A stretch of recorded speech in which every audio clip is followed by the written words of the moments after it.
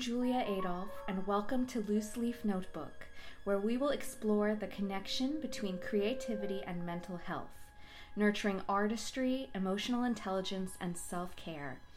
I'm a composer, and I will be sharing my own personal creative process and journey towards mental health, as well as inviting other artists and creative individuals to share their own inspiring stories with you. Today, I am joined by my best friend, Xander Snyder, who is a geopolitical analyst and co-founder of Reconsider Media. We talk about how at Reconsider, Xander and Eric Fogg employ Stoic and Buddhist philosophies, as well as certain practices from cognitive behavioral therapy to help them foster healthier political conversations. It's a really incredible news source that is quite different from the very divisive media that we are used to consuming. So Xander and I talk about just kind of how to think and prepare about the upcoming election, and also how Xander has explored many diverse careers in his life so far, and how he stays connected to his creativity. Hi, Xander. Hey, Jules. How's it going? We've been best friends for 14 years, if you could believe that. Long time. Yeah, so we met in college, and I've seen you actually explore a wide variety of career paths. We all grow up with an idea that we have to pick what we want to do, and then we have to pursue that one thing, and that's kind of it. And you've done so many fascinating things already, and you've had a lot of unexpected turns, I think, from where I'm sitting. I have gone from kind of career to career with people telling me that the transitions I was going to make are just not possible, right? Mm-hmm. I mean, I had an economics degree too, so I had that going for me, and I was a double major and all that, but I really wanted to be a composer at one point. I loved contemporary music, and I loved writing it. I enjoyed conducting it, and I loved listening to it. I still do. I got to a point where I had a guitar teacher when I was young who I asked him at one point, I've told you this story, what made him decide to be a musician. And he said at one point, well, I realized that I couldn't actually do anything else. And I don't mean that in a romantic way. I mean, I actually wasn't capable of doing anything else. And I'm like, it just got to a point where I knew that if I were to go down the path of graduate school in music and, so on and so forth, it could potentially be an extremely difficult path. And I had other interests, and I had always had other interests. So I thought, well, maybe I should try something else out first before I, commit to an artistic lifestyle, which, as you know, is not necessarily easy, even though you and some of our friends have done phenomenally. It doesn't always pan out that well. Right. And you were very, I just want to say, you were very serious about it. We were doing it together for a long time, and you went to Eastman for graduate school, and I thought I should try something else out, and retrospectively, yeah. Sure, I'm glad I did. Yes. Because I found out that I'm not really a musician at heart per se. I just really enjoy going deep about certain subjects, and music was one of them. And when I figured out that there was another subject that I wanted to go just as deep about, I realized that was the trend, and not necessarily that I needed to do music. And I learned that I didn't need to, so I didn't. But yeah, I worked in finance, I did a tech startup, and now I'm basically in political analysis. I worked at a think tank for several years. Certainly in the years to come, as automation becomes more prevalent and as change accelerates, having the ability to quickly pick up a new skill set is going to become increasingly important. And I mean, I'm clearly a little biased because I have lots of interests and I've had an untraditional career path, but I think this 20th century idea of specialization being the only way to go, and being the most effective way to go for a long time because of how corporate structures were set up and so on and so forth, I think that's gradually going to change, because I think a lot of the innovation is going to come from people with deep experience in multiple fields, and it's going to be easier to stay afloat if your skill set becomes quickly obsolete, if you can quickly learn a new one. And there's no better way to learn than just by sitting down and doing it. I'm taking calculus right now, which I haven't done since college from my graduate program, and I'm finding I really like math now, and I never liked it as a kid. If you, in your head, develop this idea that I'm not an X person, I'm not a math person, then you're never going to do it. But anytime you start learning something new, you're going to be bad at it. That's part of the process. Right. Especially if it's something, difficult to learn. Struggling is a feature. You're supposed to struggle and take breaks and step away from the problem and think through things. And that's something like that. How I've learned to learn over the last 10 years has been, more than what I learned in school. How would you say your connection to your creativity has changed over time as you've had these different career paths? And do you still feel like your work is creative, even though you're not composing?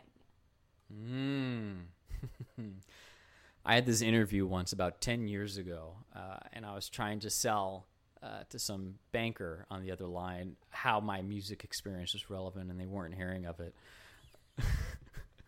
And all these years later, I look back and I go, yeah, no, there is a connection. I think you can get creatively interested in lots of different things, and that even if, there are different geographies of your brain that tend to focus on certain types of activities, there are a lot of relations between writing and composing, right? Even if the writing is technical writing, you need to structure it. You need to decide where the beginning is going to be, where the middle is going to be, where the end is going to be. And that's not an arbitrary decision if you just hear noise in your head when you're starting off.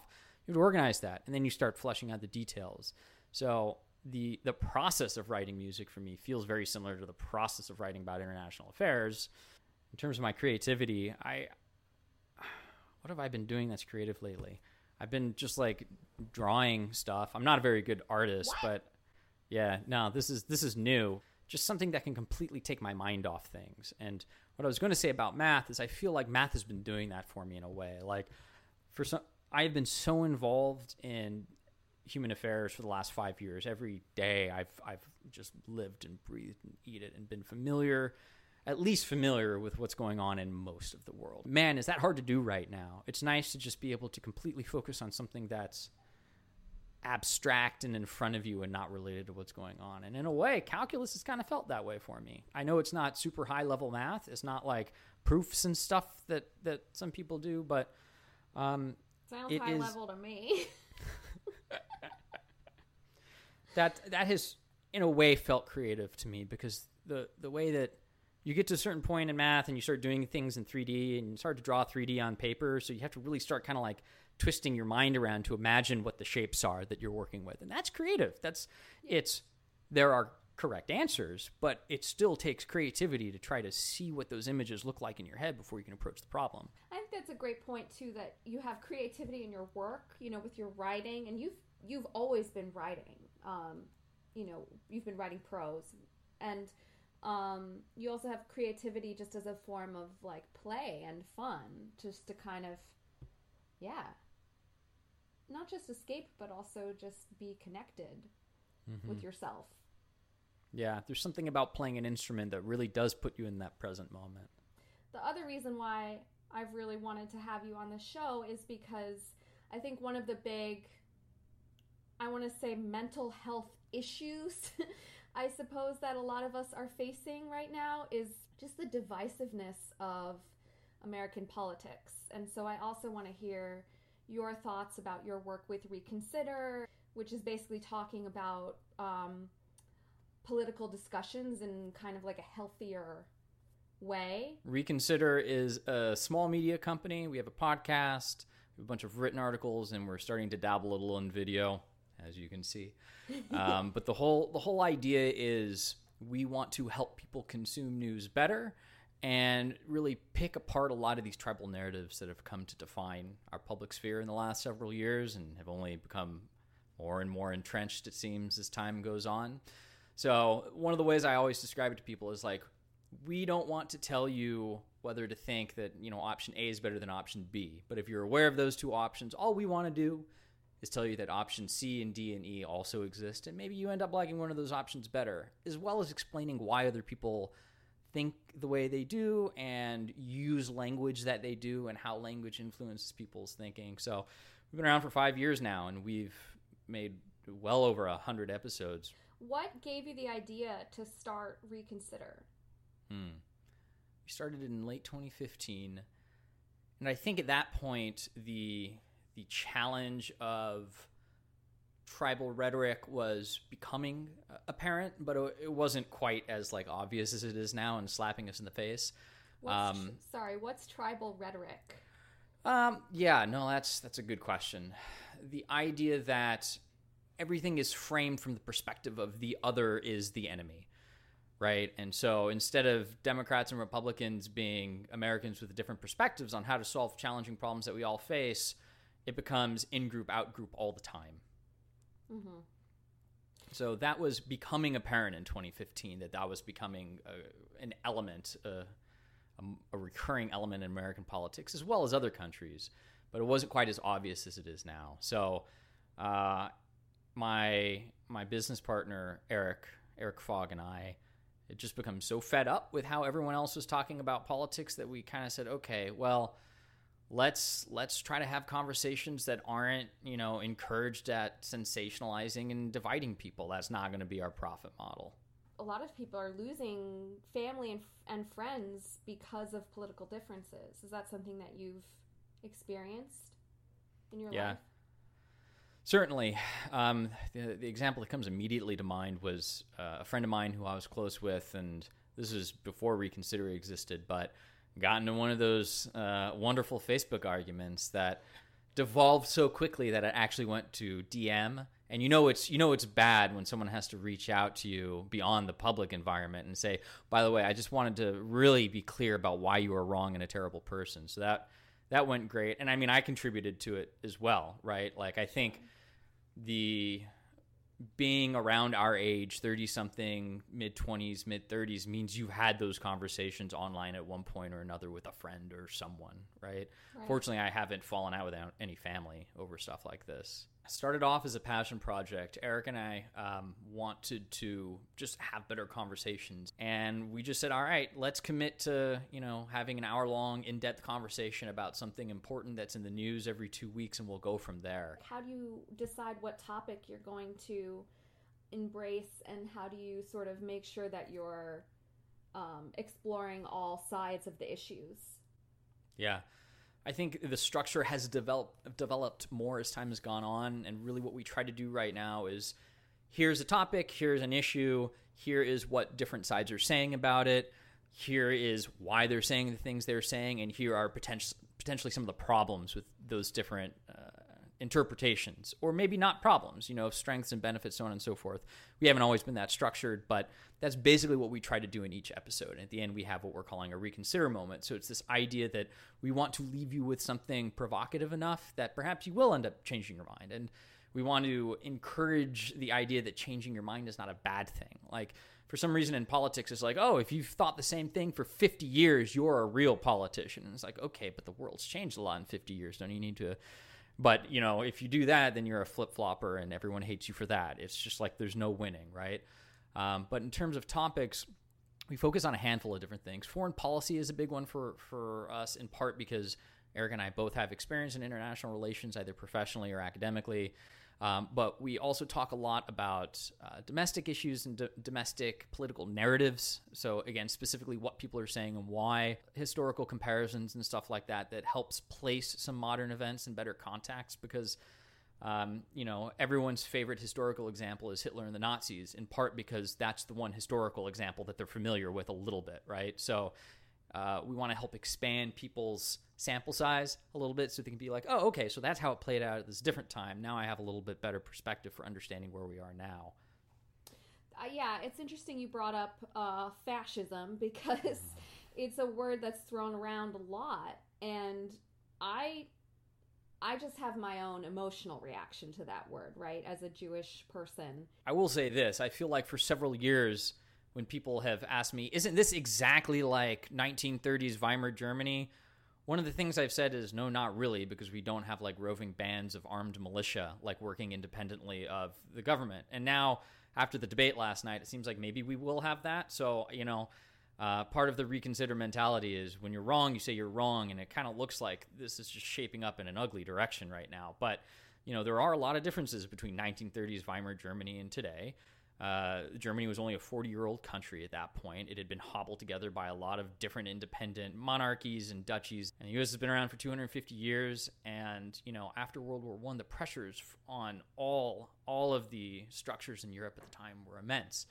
Far greater than, I think, what they are now. Because, Right. There's nothing like a war that kills 10 million people. And as bad as things are now, that's not happening, fortunately. Right. So the Weimar Republic, the interwar years, the government in Germany was extremely weak and fragile and had, a 5-year history of being a liberal democracy. We have a much longer history, and we've withstood a lot of violent conflict in our own past. So there are a lot of differences. And I think that's the problem when everything becomes pre-World War II Hitler.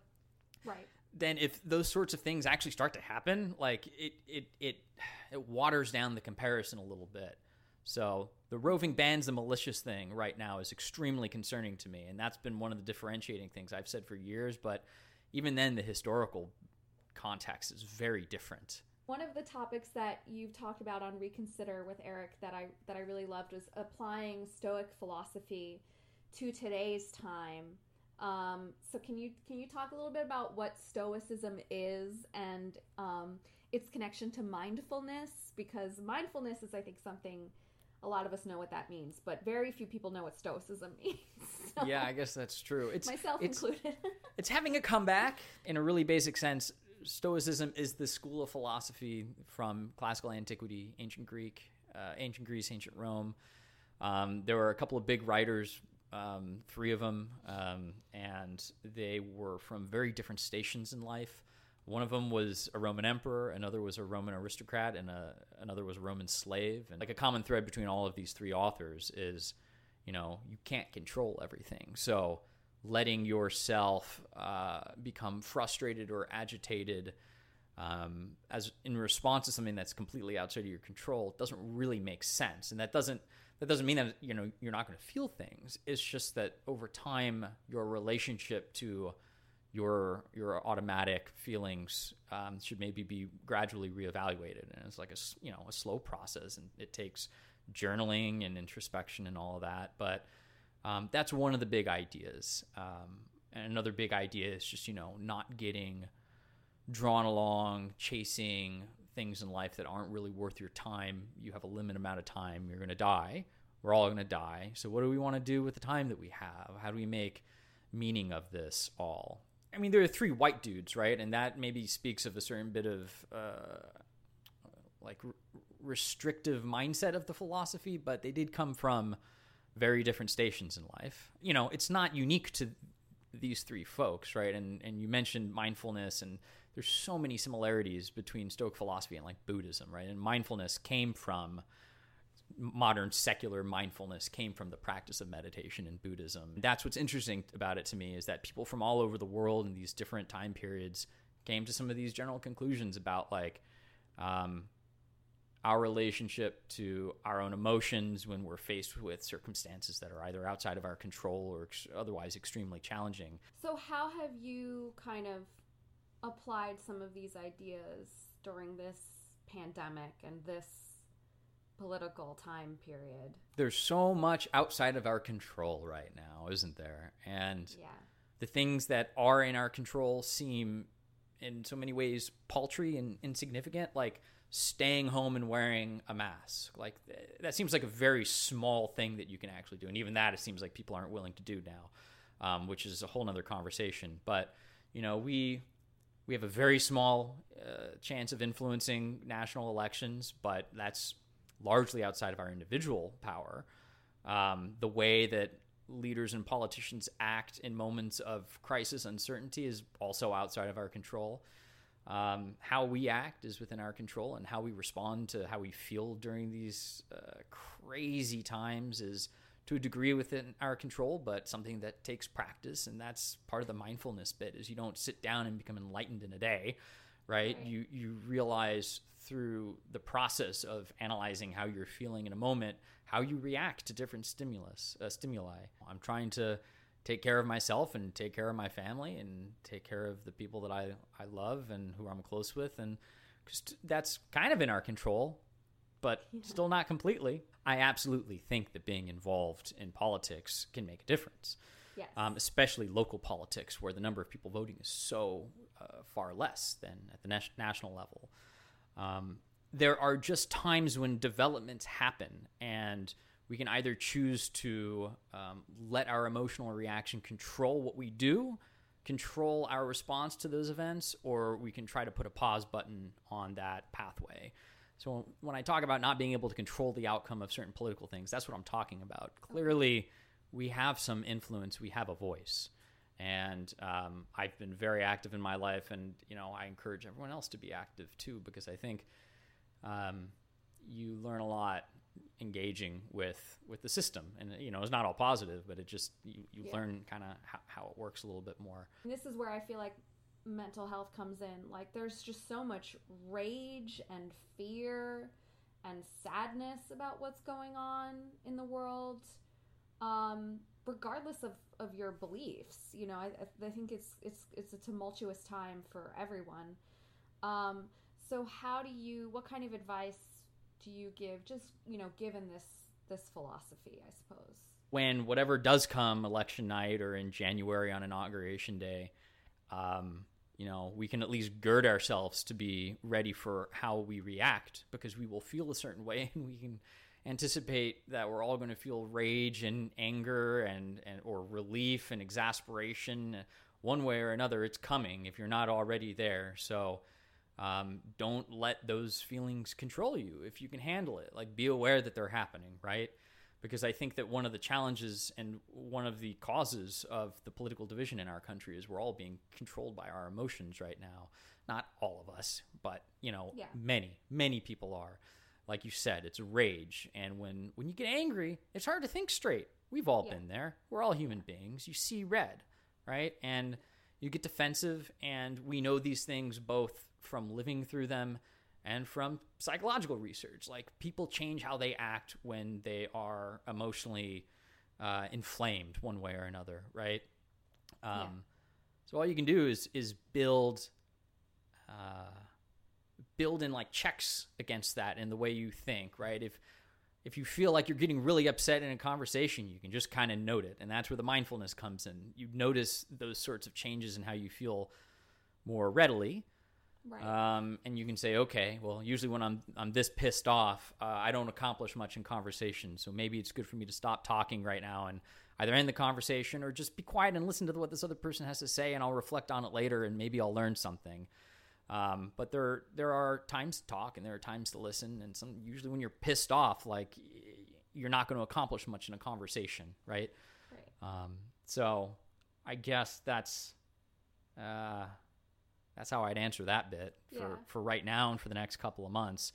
It's a lot of work. And I mean, so much of what we do at Reconsider is using ideas like this in how we engage with politics, both reading the news and actual engagement with other people. Like, being aware of how you're feeling in a moment, being skeptical of your own internal dialogue, realizing that, and this, we can come back to mental health now. Like, if there are similarities between Stoicism and Buddhism, and there's similarities between mindfulness and cognitive behavioral therapy. And I've had depression, and part of, one of the things that's really effective is what they call cognitive behavioral therapy, CBT, which is essentially changing the story that you're telling yourself in your own head. It's not easy. You have to sit down and journal all the time, and there are exercises that you work through, and it takes months, if not years, depending on your own, unique situation. If you can work on quickly changing the narrative in your own head at a moment when you're emotionally charged, it's not easy. It takes practice,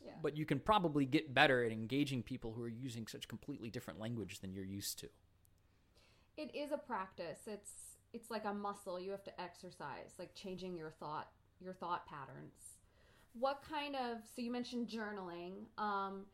What kind of tools do you recommend, or have you found useful in cognitive behavioral therapy? There's one book, I forget the name, but it's kind of like the seminal book in CBT. And they have exercises in the book that you can do. And it's not quite journaling, but it is actually writing things down on paper. And the act of writing things out, for whatever reason, helps you kind of reframe them. I really think meditating 5-10 minutes a day is useful.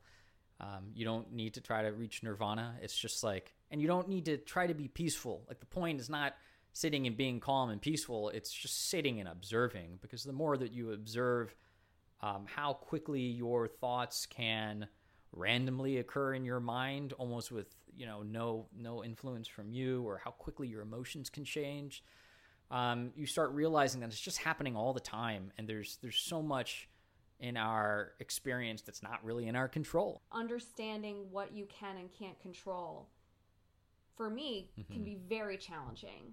Like, when you have anxiety, because there's almost I know I have a conception that there are more things in my control than there really are. Or you develop certain rituals that you think help achieve control, but they don't actually. Just because there's this model of trying to understand what you can't control doesn't mean it's easy in practice, right? It takes it takes effort, and it takes thinking. Can I actually do something right now that will change the outcome of this thing that I'm concerned about?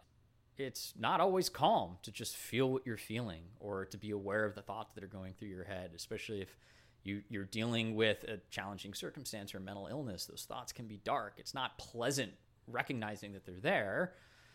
And, sometimes maybe you won't want to sit with that, but it's helpful to know what's going on. The virtue of practicing philosophy is in not just recognizing those things, but then in practicing how you respond to them. So it's the idea that we're all going to get angry in life. It's part of being alive, right? If, you are getting frustrated because someone, some stranger cut you off on the freeway and you're raging at them, then you're essentially letting this other person control how you're acting. You may not be able to control how you feel, but they're controlling how you're reacting to what they did to you.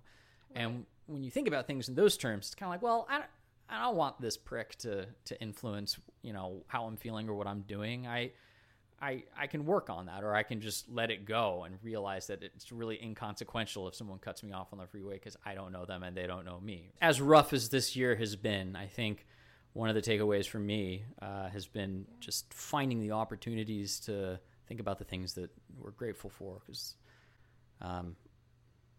anyways, yeah. So if people want to find you and find Reconsider, where should they go?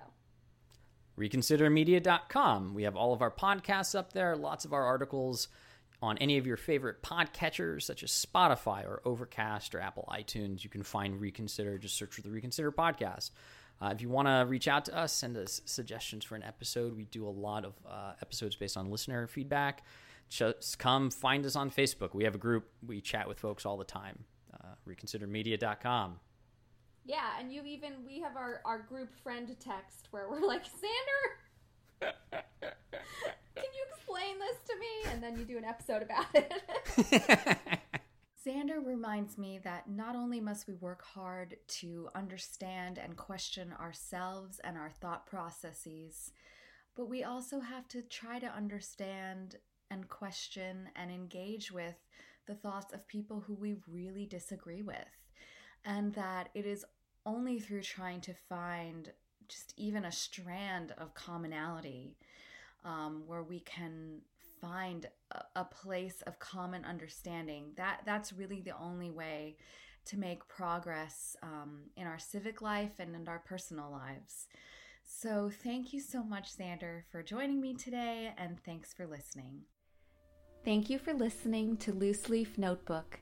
I'm Julia Adolph, and the music you are hearing is my orchestral work, Dark Sand Sifting Light, performed by the New York Philharmonic with Alan Gilbert conducting. If you'd like to hear some more of my music, you can visit my website at juliaadolph.com or my YouTube channel, which also has video versions of all of these podcasts. Thanks again.